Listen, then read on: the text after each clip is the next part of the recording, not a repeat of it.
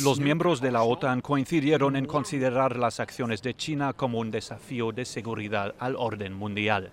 El reto también fue expuesto por el presidente Joe Biden al participar por primera vez en el encuentro de las potencias mundiales.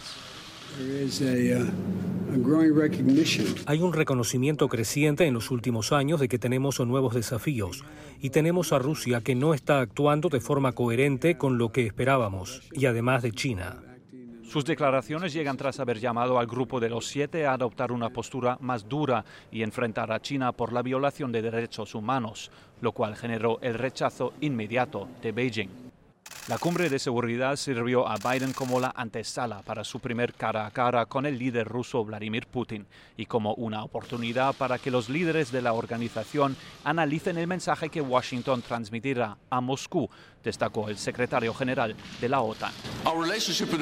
Nuestra relación con Rusia se encuentra en su punto más bajo desde el final de la Guerra Fría. Esto se debe a las acciones agresivas de Rusia.